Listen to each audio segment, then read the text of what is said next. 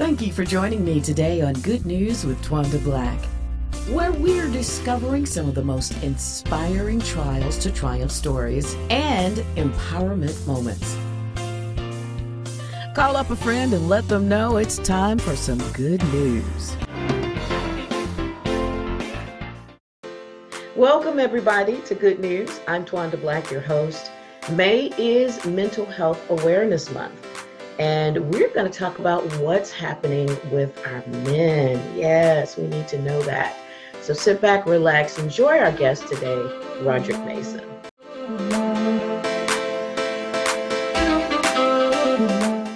Good morning, Twanda. How are you? Hi, I am doing well. How are you? Great to be here. Thank you so much. You're welcome. You're welcome. Now, you are a certified bucket list coach, which you're going to tell us what that is, a certified John Maxwell speaker, trainer, coach, and founder of Holistic Coaching Solutions, a platform focused on delivering high-end corporate training services. But today we're going to talk about our men, and you can, just kind of fill us in on what's going on. But first of all, tell us, what is a bucket list coach? Bucket list coach, what we do is we conduct one of two programs. One is a workshop where we invite, families, couples, men, women. It's open to everyone. That's about 2 to 4 hours, and that's held once. And then we have a life plan program that's held once a month, but each go over 12 steps. And in that, you will look at accomplishments, not only from your past, but things you want to accomplish in the future. So we try and help pull things out of people that they'd like to see happen, people they'd like to meet, experiences they'd love to have. And we encourage that. The biggest thing is we try and get you to take action on something so that you begin a process of knowing what taking action on a dream, a passion, a goal, whatever that may be. And it's heavily encouraged in a very welcoming, very supportive environment. Well, and that's a good thing. A lot of folks know what they want, but they have no idea how to get there. So, it's good to have a coach to help you do that. Yeah, we go through so many different things, and it's going to be different for each person. Sometimes it's frightfully emotional because we're asking you not only there's a reverse bucket list and a future bucket list. We're asking you to focus on people you'd want to meet, simple accomplishments, and it can be something maybe you want to, do a triathlon. You can start small with like a little sprint triathlon, so it doesn't have to be the complete Ironman. Maybe it's to zip line somewhere or just visit. I think most people think of it as what places they want to see. And that's great. That's part of it as well. So you'll talk about, you want to see the Eiffel Tower or the pyramids, whatever that may be. But we also delve deeper into, how can you be of assistance to others?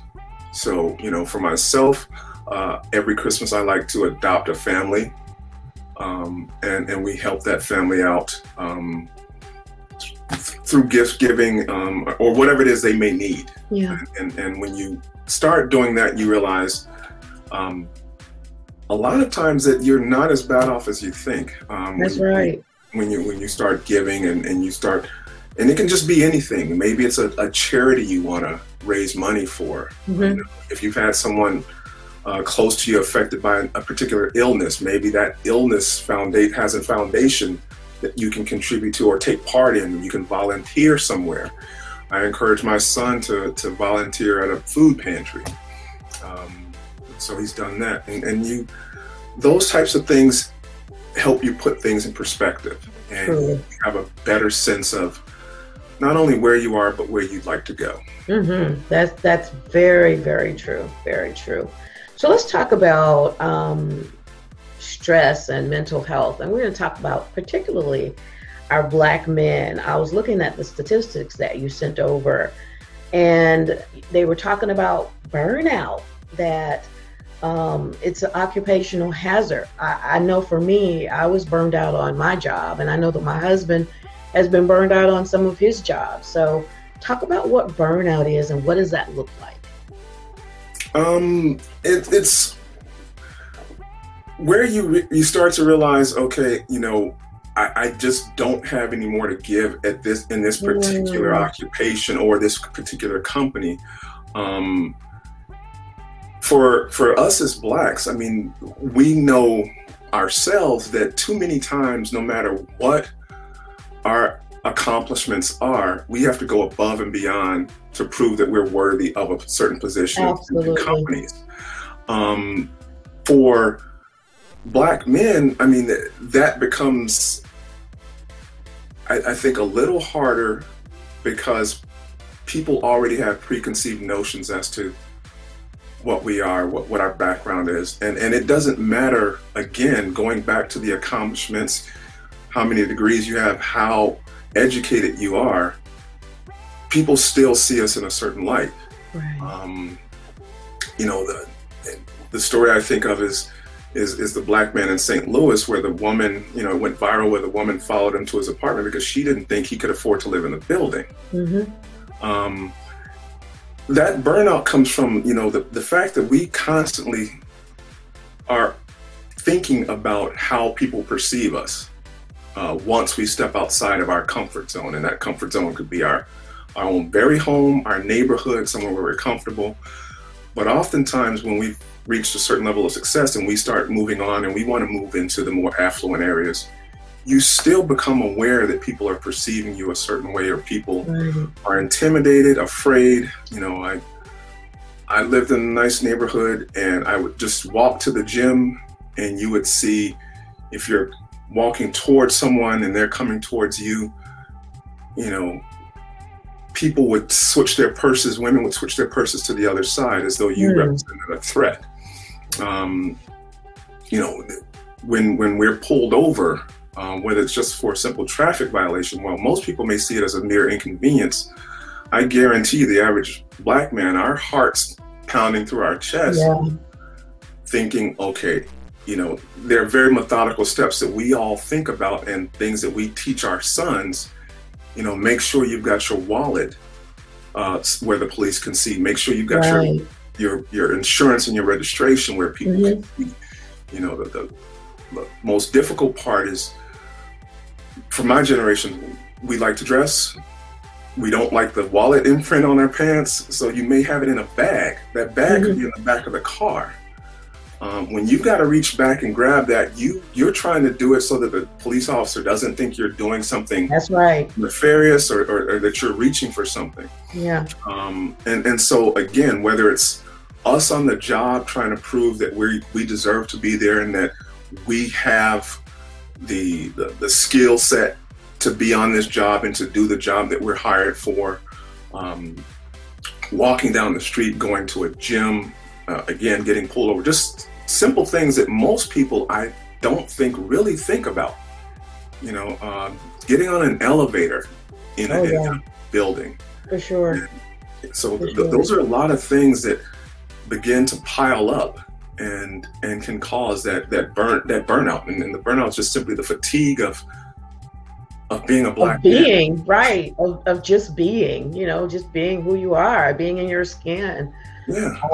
And how difficult is that for a Black man to understand and feel okay to be in his skin, although society says you're not worthy, you're not it, you're not. So how does the man, because I'm going through that with my 30-year-old son who, 10 years in the military, high honors, master's degree, all of that, but still it concerns him the way people look at him and they don't have no clue about who he is. Right. And just trying to have that conversation with him about, well, you are worthy. He says, I know that, but it makes him angry about the way he's seen as a Black man. I think it begins, you continue to I'm sure you've instilled him with a great deal of confidence, and continue to talk to him and tell him there is, and not every company is that way. Right. I worked for a company where I was a regional, and we had a regional meeting of all the big managers. We had it off-site, and everyone had spoken to me on the phone, but they hadn't seen me. So when I walk into into this conference room, I think they thought I was hotel help or someone not meant to be there. Because the first thing that happened was, "Excuse me, may I help you?" And I said, "I'm Roderick from Hyde Park." And they were, "Oh."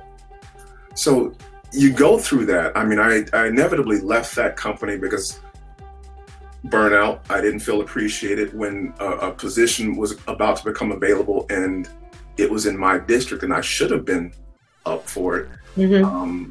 They wanted to look past me and actually demote me to another position. Whoa, okay. And this was despite that sales were up 35%. We were having events that were very successful. But you just keep pushing. I think that we have a resilience that I don't think any other race has to tap into because of the constant things that we have to go through. You know, I'm looking for a better word, but just the things we go through, there isn't a better way to put that. I mean, just it's institutional, so it's, you know, it's every day, all day. So it's what happens, you know? Yeah. And the only thing I can say is going back to your question is, just continuing having those conversations. I mean, there are things that, you know, if he could focus on something else and just leave that at home, because that's what I began to do. Once I left the place, for me, working out became, you know, a motivating factor, because that was my time to completely zone out. And sometimes it gives you the opportunity to work through the things that are worrying you. So that time to yourself, find a hobby, a passion, something. And that's what I thoroughly encourage in a lot of the groups. You know, if you find a hobby, that's going to give you the opportunity to process some of the things that are concerning you, that may be causing, you know, the anguish or depression. I would hope it doesn't get too far where you go into a deep depression, but finding those things that help you work through it, and that person that you can talk with and talk through with them. So those are things that we heavily encourage, even in the groups. And again, the groups are very supportive, but just finding outside of that, just someone who's supportive, finding that outlet, I think it's crucial. And as long as that outlet is healthy, also music, if you read studies, is so helpful. How about therapy? Did you seek therapy during that time? I didn't seek therapy directly. I put together a resume and thought, you know, I'm not going to let them tear me down. The irony is that I had so many compliments from clients that told me they saw the change in the place. They saw, and they thought it. I mean, it was weird because one day one of my bosses was standing right next to me, and a client comes in and says, "You bring class to this place." Ironically, it was a white man, and all my superiors were white, and so he's telling me this, and that alone, you have no idea. I'm like, okay, that gave me a little more, a little bit of a boost, and so, you know, those little things help.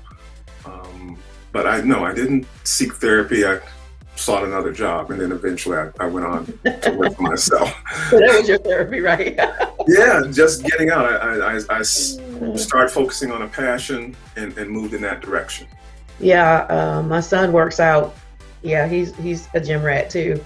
But you know, I feel like he's settling into a new job right now. So I feel like, you know, maybe he'll go and start coaching like he used to and doing some other stuff that really fulfills him. So he doesn't, like you said, think about and focus on that thing, because again, it's institutional. It's not going anywhere.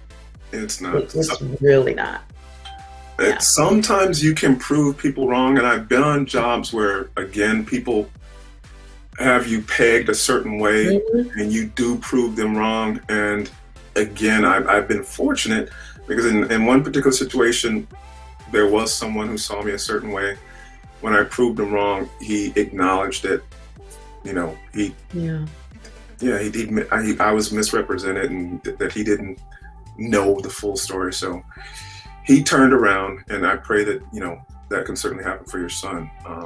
Sometimes do you think that, you know, in those situations, they're judging you by our entire our ethnicity? They're judging us by our what they see. I mean, because we're all in the human race, so it's not race, but they're judging us by this is what African Americans do, and this is who you guys are. And so they put you all in a bag. All of us, actually, they put us all in a bag and judge us from media or what they've seen on television, or, you know, somebody cutting up on the street or whatever. And so everybody's in that light. You know, it's always interesting when they say, well, I have a black friend, I got black friends, you know, that kind of thing. You know, it's a joke between us, but you know, we hear that and see that all the time. And sometimes you're just judged by everybody, by the entire group, and it's so unfair. But there's nothing we can do about it. I believe a lot of it has to do with media and the way media portrays us. And Absolutely. If there were, I mean, there needs to be more people like you, so that you are, you know, feeding positivity into the community. But the media, I think, is a worst part of it, because it's always showing us in a bad light. Absolutely. I was just watching a special. When it comes to us and poverty, you know, we're always seen as the people who are lazy, and we need to pull ourselves up by our bootstraps, and we need to do this. And people aren't thinking about the fact that, you know, the education in minority communities and the food deserts that exist. That's right. Are a societal problem, and that we deserve the same. We deserve the same opportunities as every other community. You know, we need to encourage stores to come into our communities, and we don't want, you know, the 30 or 40-year-old books for our children. We want, you know, the iPads and the net books for our children as well. The other part is, you know, Black men, we seem to be at the top of all the bad categories and at the bottom for all the great categories. And, you know, they're more, you know, people focus on, there are more of us in jail than are in college. That people focus on, you know, the fact that we're more likely to contract certain preventable diseases, you know, prostate cancer and diabetes. And we're at the top of all of those lists. Yeah, exactly. And again, that's a societal problem, because again, going back to the food deserts, we don't have access to proper food and healthy foods at a reasonable price. I mean, it's crazy when you can get a hamburger cheaper than you can get a salad. Oh yeah. You know, in most places. The other thing is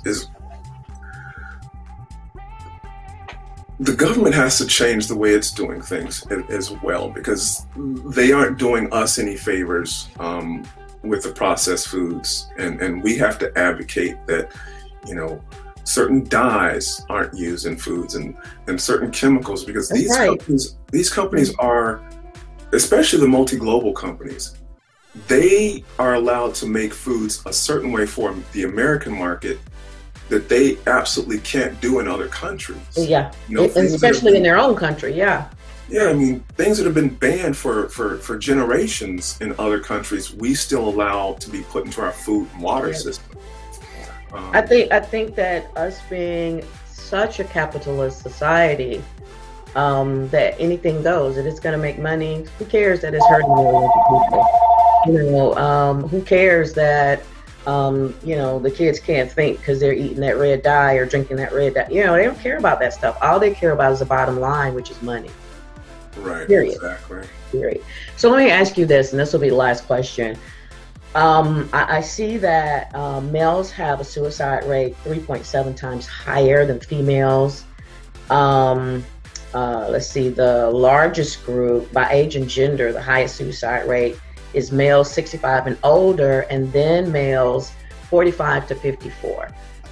What do we do as the helpmates, helpmeets, partners, collaborators to help our Black men along and to lift them up and to really recognize when they're suffering? As Black men, we tend to internalize a lot of things. Yeah. So sometimes, tell me about it. Sometimes we don't give off the signals that are easily read. But if you understand, if someone close to you is having it, they may bring it up in passing. And if they bring it up in passing and it doesn't seem quite right, keep asking about that situation. Most of us will open up to at least one person, so encourage, if you can't keep pushing, encourage them to open up to somebody. Mm-hmm. A lot of it stems from the fact that, going back to how much we have to prove ourselves in the workplace, it goes back to, what we do for a living, we take on as an embodiment of who we are. Mm-hmm. So my job is what I am, right? Yeah, or what I built myself up to be. So right, especially if you're an entrepreneur or a professional in any way and you are that degreed person, if you've been forced out of a situation, that can bring on depression. And understand that maybe, it may take some time, but keep pushing through and trying to talk to them. If they're an entrepreneur and the business has somehow gone sideways, for whatever reason, they've lost a contract. Maybe there was a mismanagement of funds, but not intentionally. Mm-hmm. Help them through that, or just let them talk. And sometimes the biggest thing is, when you're talking, actually listen. I think sometimes, you want to resolve this, at least for men, we want to resolve issues, certainly. But sometimes we just need to talk and let it out. The other part is, for some people, believe it or not, for men, there are times where it is hormonal. You see the commercials for Low T, yep. And it's testosterone, y'all. Yeah, it's played up as though it's just, a sexual issue or ED. They portray it in ways that only pertain to sex, but mm-hmm. Low T can cause depression in men. It can cause weight gain. It can cause moodiness and an assortment of things that, people don't pay attention to. So, another thing is getting him to the doctor. We don't go to the doctor as often as we should, but encouraging him to see a doctor that specializes in men's health will be crucial too. I mean, it's a simple blood draw. They can test, see just how low it is. Yeah.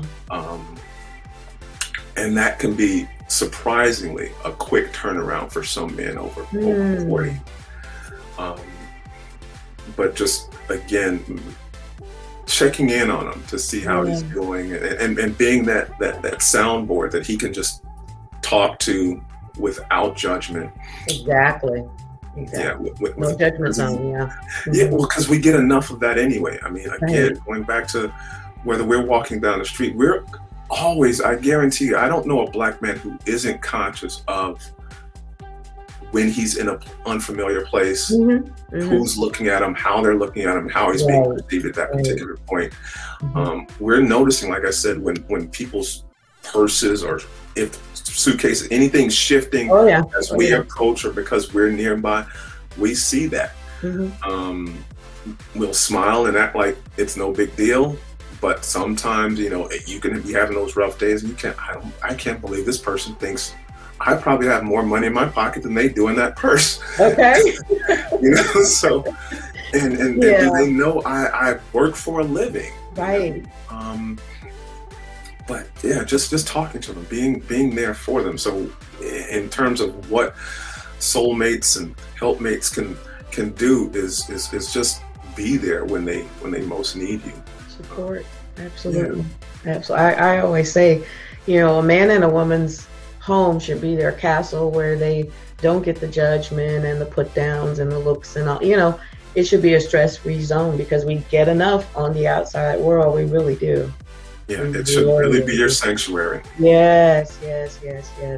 Roderick, tell people where they can learn more about the bucket list coaching and all of the other things that you do. You can go to holisticcoachingsolutions.com. I am on all of the social media platforms at Roderick Mason and at Holistic Coaching Solutions. So Facebook, Instagram, Twitter, you can find me there. I try and post nothing but positive and helpful information every day on those platforms. Check it out, and then go to holisticcoachingsolutions.com. Thank you so much for joining us and just sharing. This again, mental health is everything right now. I've been saying that we all have a little bit of PTSD from 2020, from when the virus started, and you know, just the unknown of it all. I think we're doing better now, but a lot of people didn't make it out of there. So we've got to be more aware, pay attention to your sisters and brothers, and be a support when you can. Roderick Mason, thank you so much for joining us today. Thank you so much for having me, Wanda. Glad to be here. Hi, and thank you so much for joining me for Good News today. If you'd like to be a guest, contact me at goodnews@thepgnetwork.org. I'll see you next time, y'all. Be blessed.